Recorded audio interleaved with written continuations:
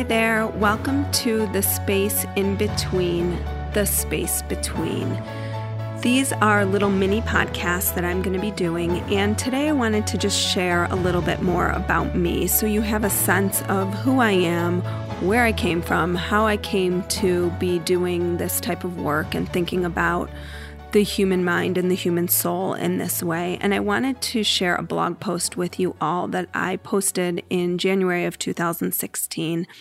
And I wrote this when I was still in the midst of struggling with how to make sense of these two worlds that I was straddling and who I wanted to be in all of this and how I wanted to use what I had been learning and the mediumship work that I was doing while also still being a clinical psychologist. So this is a piece that I wrote. It first appeared on Suburban Misfit Mom, and here it is. Conventional. It's such a funny word.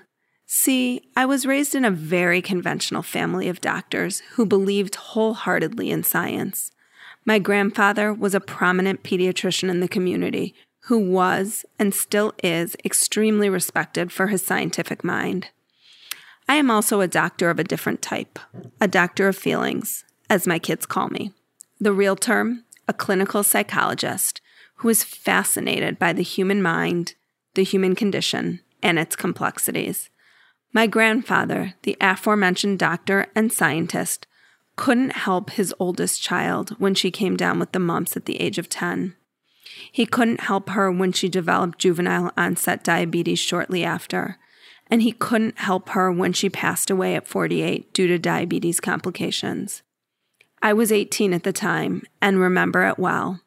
In fact, I believe her life shaped who I am today. Unconventional in so many ways, and her death has likely shaped it even more.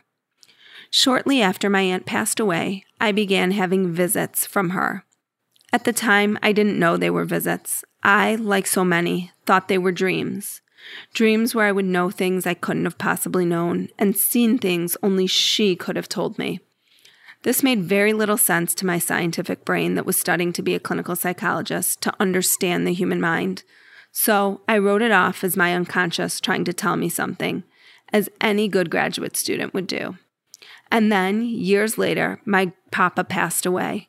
And again, similar things started happening. Messages for cousins about life and love. I could manage this. I would just call those who the messages were for and tell them I had a dream and describe to them what happened. Now that I was a practicing psychologist, there was not a whole lot of room for questioning the expansiveness of the human mind across space and time, and the connections that exist beyond time and space as we know it. So I tried again to dismiss it. And then it started happening with patients. Impressions from their loved ones who had passed, images flashing in my mind's eye, which meant nothing to me, but likely something to them. Unfortunately, there was nothing I could say in these moments but to keep these messages to myself and try to understand what to do with this information. And I have. For about 15 years, I've struggled with how to understand this gift, as people call it. I think we all have the gift of intuition. Just some of us choose to foster it and others do not. So this is where I currently stand.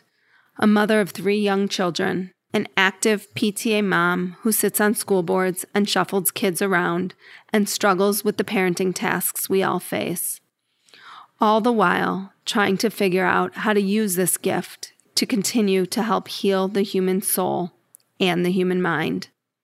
But until I can figure that out, I will remain conventional and anonymous.